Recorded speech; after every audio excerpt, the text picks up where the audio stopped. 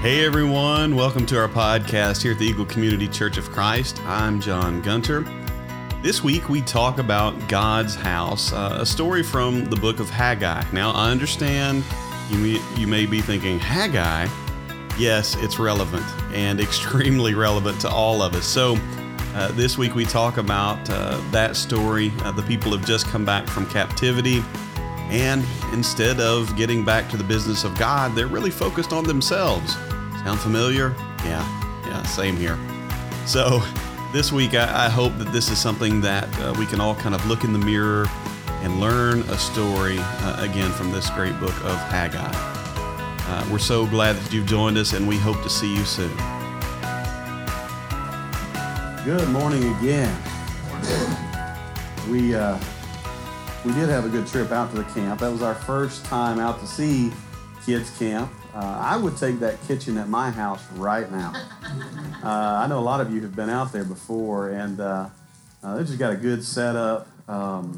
Everyone was having a great time. They hadn't gotten the rain that we have gotten, so everything was kind of crispy out there, but they were having a lot of fun. We were kind of concerned that Evan might not like it. It was his first time really away from family. I think Katie said he'd stayed with some friends of ours when Logan was born, but I don't even remember that. But I was worried about him, and then I saw him yesterday. I told Paul earlier, I had to grab Evan's arm and ask him if he was having a fun time, and the whole time I was talking to him, he was looking past me, and so he was having a blast. And again, we need to make sure that we thank all the people who have gone and helped that, people who have, I know a lot of y'all won't recognize that have helped send kids and things like that to different events. But we have a lot of really good workers that have put in work over the years. Sue is saying she's about to sign on the dotted line of retirement from there. So we need the next generation to step up. So if you can go and help, it's a fantastic thing. Sue, you said you've been out there, 60 straight years or something like that? Yeah, I'm just kidding. Probably feels like it. Yeah, it probably feels like it. Probably does. Probably does take some years off your life when you're out there with all those kids in the heat. But they did have a good time, and I hope that when we talk about that, we see all these people who help. I hope that we take cues from their example. People who are giving of their time and their effort, and just trying to make things happen for kids to better know the Lord.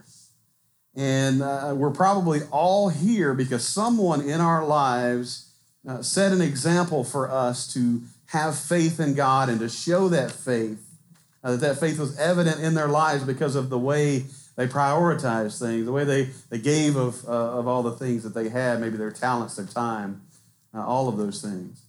And so one of the hardest things in church is to get people to kind of step up and take the role of someone. We may have fond memories. Oh, Sue cooked all the time for us. Well, we need somebody to walk alongside those who are being those examples and learning the ways, or we're going to look down the road and we're just going to wish for the time we had people to take to camp.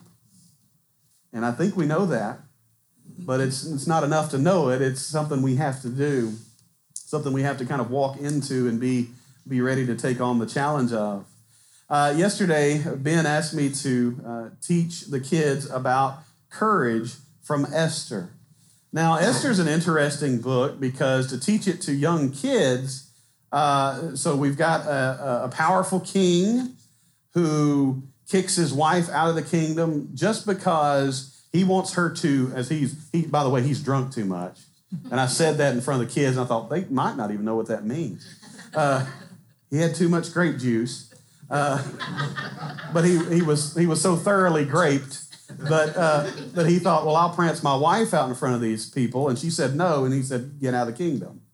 And so you had that, and then you had, he has this large group of females with him, and then you have death threats, you have plots, you have thwarted plots, you have little twists and turns with I'm going to kill that somebody, I'm going to get killed on the same stake that, all of these things, and Ben told me to teach this to kids.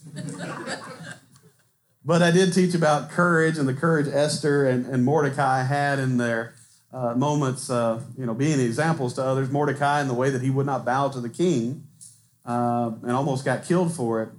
But as I was teaching through that, I was thinking that I think sometimes when we think about having courage or having bravery, it's always the out there. Like we need to do that out there. And I even use the example, all the kids seem to know about it. I use the example of Minecraft. Minecraft's been around for years. So all the kids know about it. And so Minecraft, you build things, you can build houses, you dig down in the earth and find resources to make new tools and all these cool things. But it's called survival. So during the day, you're relatively safe. But once the night comes, then the creepy crawlies come out. Then the things come out that can hurt you very badly. I use the example, there's a character in there, a mob as they call it, called a creeper. And it does exactly what you think it does. It creeps up on you. You're sitting there doing something, all of a sudden, boom! And your whole screen shakes and your player's hurt and all this stuff because it just blows up. And I think sometimes when we think about courage, we think about the out there in the dark and we can kind of prepare for it. And I think we should. We should have faith and we should want to grow closer to God and be prepared for things that come along. But I think a lot of times the courage we need is to face the person that's staring back at us in the mirror. To look in the mirror and say, I need to quit doing that. I need to reorient my life to God. And that can be some of the most difficult conversations than facing the out there theoretical, don't have a face on it, boogeyman. And so today, we're going to be in the book of Haggai.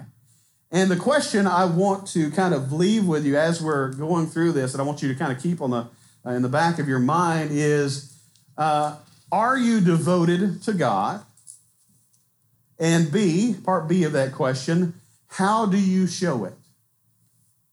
Because I think if I were to ask you the same question about your family, are you devoted to your family? Well, yeah. Well, how do you show it? And we could start listing thing after thing after thing. Number one would be financially, right? You have a few kids and, you're in financial distress, right? I mean, they are not cheap. I was explaining that to some things to Evan one day, and he said, Dad, being a grown-up sounds hard. I said, hey, thank you. Affirmation right there, right?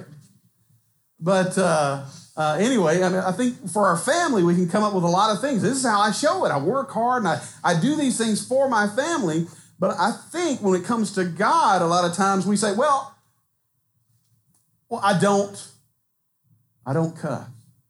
Or I don't, and we have this list of things we steer clear from, and that's all great. But I'm wanting to ask you the question this morning, what do you do? What is that action that you do? When we come to the book of Haggai, do you remember when we talked about Jeremiah 29:11? That's a very popular verse that people put on their walls. I had friends of mine who bought it for me. And you remember when we talked about kind of verses taken out of context? That was one of them. Because we love the idea of God blessing us. So we got Jeremiah 29:11. I know the plans I have for you. A plan to bless you, make you prosper, all of these things. And we're like, yes. But we don't like verse 9 and 10 where it says it's going to be 70 years before that happens. And so you think about these people, they have been in captivity for 70 years. Can you imagine being taken from your homeland, a beautiful place like Southeast Texas, and taken to somewhere like Oklahoma? Scott, I said that first service, and Scott said, that's not that bad. I didn't say Arkansas because I didn't want y'all to hurt my feelings. I love my state too. Where I come from in the state is probably the ugliest part of the state, but I have a beautiful state. But can you imagine as you were gone and God has told you, I'm going to bring you back, I'm going to bless you, you're going to prosper again, but it's going to be a long time. Can you imagine the things going on in your mind that you planned to do when you got back? I can't wait to get back because I'm going to go to Buc-ee's again or H-E-B. I told you guys, that's the only reason I'm here. No, That was a bonus list. They put on the thing to fill out was, hey, we have H-E-B and Buc-ee's. I said, there it is, right there. God has called me to this place. It was clear as day. But this is the people that have experienced this time away from their homeland. And because of this, they were ready to get back. But as they came back, instead of thanking God for all the blessings he had given them, it seems they had started to drift. We're going to start in Haggai 1, verse 1. In the second year of King Darius, on the first day of the 6th month, the word of the Lord came through the prophet Haggai to Zerubbabel, son of Shealtiel, governor of Judah, and to Joshua, son of Jozadak, the high priest. This is what the Lord Almighty says. These people say, the time has not yet come to rebuild the Lord's house. Then the word of the Lord came through the prophet Haggai. Is it a time for you yourselves to be living in your paneled houses while this house, the Lord's house, remains in ruin? Now for us, because we had the 70s and 80s, when we see paneled house here, we may think, well, this hasn't been updated. For this, in this context, in Haggai, this means that the people were so focused on building very nice houses for themselves, but then they sat back very eloquently and said, yeah, it's not time to build the Lord's house again. Because they were so focused on themselves, the Lord's house, again, remained in ruin. Now, this is what the Lord Almighty says. Give careful thought to your ways. If you got a bulletin this morning, that's what's on the front of it. Give careful thought to your ways. You have planted much, but harvested little. You eat, but never have enough. You drink, but never have your fill. You put on clothes, but are not warm. You earn wages only to put them in a purse with holes in it. We are looking at a people who are never satisfied. And Haggai might as well have put Americans at the top of this. We talked one sermon about all the advertising that we see each day and how that has changed over the years. That people have so many ways of reaching us to make us feel less and less content. If you remember that sermon, I told you something funny. My father-in-law says, he says, I've got to go into Bass Pro so I know what I need. Like I don't have an idea of it right now, but they'll tell me, that kind of thing. And so what we live in is a culture that is designed to make us feel like I don't have enough. Or if I would only have this thing, then I would feel like I have made it. And so that's what you see there. Again, beginning with, give careful thought to your ways. You keep doing all of these things and you never have enough. You never have your fill. And probably it hit you in the stomach when I said it. You earn wages only to put them in a purse with holes in it. I know good and well I got paid this week. I put it in there, but there's nothing left. Where did it go? Anybody asked that lately? Somebody said first service, gas. Yeah, I get that. But we spend and we spend, we pursue and we pursue all of these things in our lives trying to feel fulfilled, and it will never happen if we're not following God. Because that's the issue here. As he says, again, give thought to your ways. It is because these people have walked away from God, not toward him. I'm so focused on me and mine and what I want to pursue financially that I have left off any spiritual growth, thinking that is not necessary. It is the time for me to build my nice house and put nice things in it. It's not really time to rebuild the Lord's house.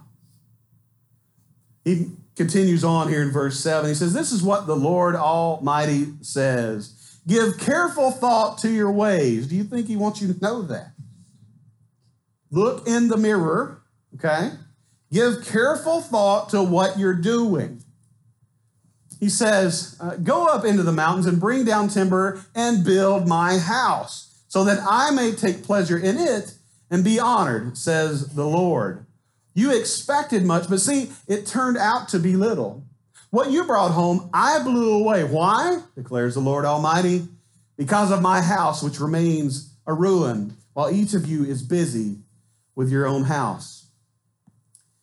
God, I don't know what your picture of God is, but God is telling the people through the prophet Haggai right here, you see all the things that are going wrong around you right now. All those things you have planned, you planned these grand things and they didn't work out. He said, you brought this stuff down, I blew it away. Why? Because of my house. You have turned away from me. You are so focused on yourself that you have turned away from me. And so I'm making everything not work out. And what's interesting to me is that we as Christians will sit and we'll look around and we'll see the world kind of crumbling around us. Here we are on the other side, kind of of a pandemic where a lot of people just kind of walked away from church. Even more so, we've seen that. We've seen our numbers decline over the years, but the pandemic kind of put that in fast forward, didn't it? A lot of churches still haven't recovered from that. But we look around and we see people walking away from religion and things changing, and instead of us kind of having the courage and bravery to be an example and to stand firm, we kind of go with them. We just kind of, we're satisfied being upset about how bad things are going instead of deciding it starts with me and I'm going to change it. I have a buddy and his wife who, they do not want kids because they do not want a kid growing up in the world as we see it today. Anyone know somebody like that? I think that's becoming more and more common, unfortunately. I will tell you that when Katie and I were wanting to start having kids, I actually had kids for the opposite reason. Because I believe in the power that God has through our faith in him. And so when I prayed to God, asking him for a son or daughter, I said, God, I will raise this child up to know you. Because I believe if that child knows you and has faith in you, if we fill our place right here with people like that, we can do a lot of things in the world around us. And so it's a decision we have to make. There's no reason to point our fingers other places. I can't believe this has happened there, or if this would happen, and we're not willing and able to change ourselves and our families, to make decisions to serve God other than just serve ourselves. Don't point at anyone else. Because so many times we think about all the things, as God points out here, that are going wrong, and we point at little things, little battles, political battles often, that we think, if that would just be fixed, man, let's put God back in school. Well, how little view do you have of God that somebody can forcefully move him from a school? Because some reason, if we can't pray in school or we can't pray publicly at a football game, we think God has been removed. Well, what are you there for? You're supposed to be his image. You're supposed to bear his likeness. What do you mean God has been removed? You take God with you everywhere you go, do you not? You're supposed to. So have the courage to do that instead of griping about, well, we can't pray publicly. Who cares? I just say that right now. Who cares? Because we want those little things that make us feel good instead of changing our lives and submitting to God and actually having faithful lives. But now we prayed publicly. Now I feel better about it. Forget that and show God to everyone you meet. That's a lot more effective than a 1-minute prayer in a public place.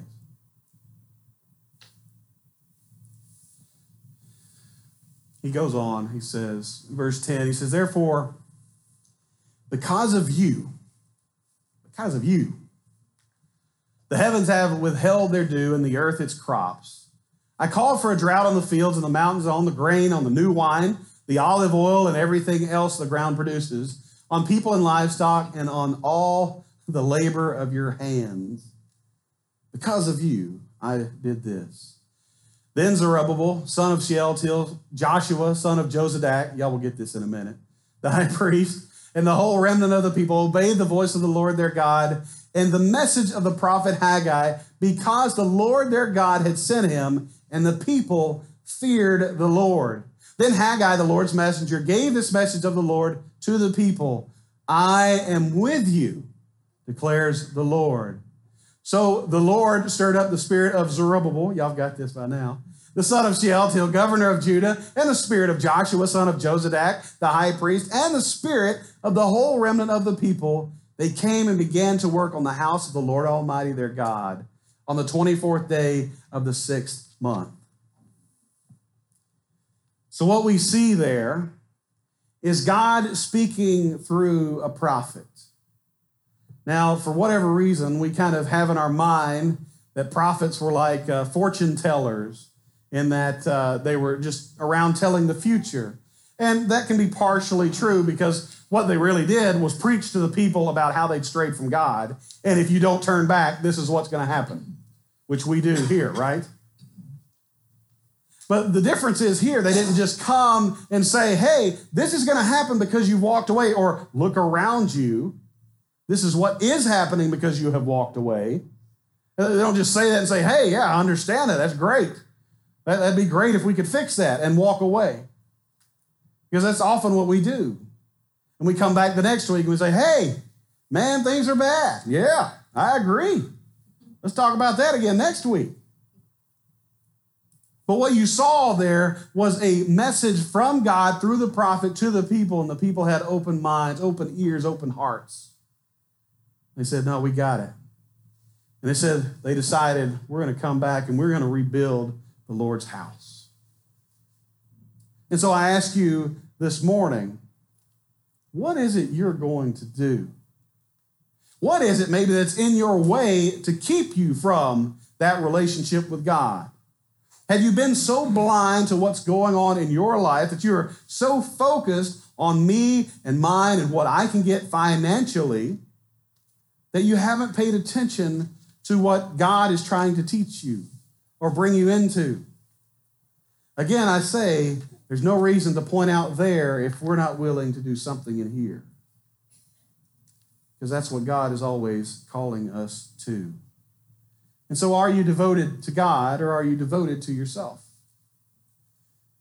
I know it's easy in this culture to only think about me and mine. I think that's something I told somebody after first service. I said, I need this at least like once a year. Because sometimes we think, if you're raised like me, we didn't spend a whole lot of time in the Old Testament. Kind of had this feeling like it wasn't applicable at all. And then you read something like this, you're going, oh no, it's kind of exactly how I feel.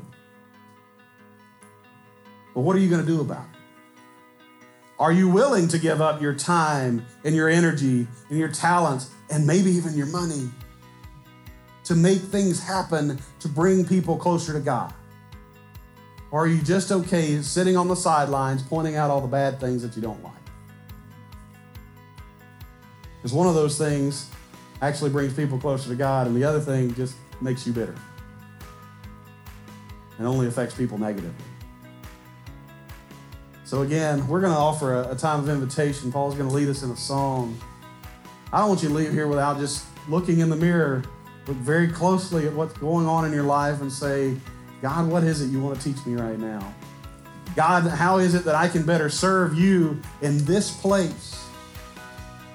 How can I make this a place that people come and when they leave, they every week they feel like they have become closer and closer with God Almighty? Because when people do that, again, we will change this community and then this world. So if you've got anything this morning, we'd love to pray with you. We'd love to encourage you if you're struggling with anything like this. If you come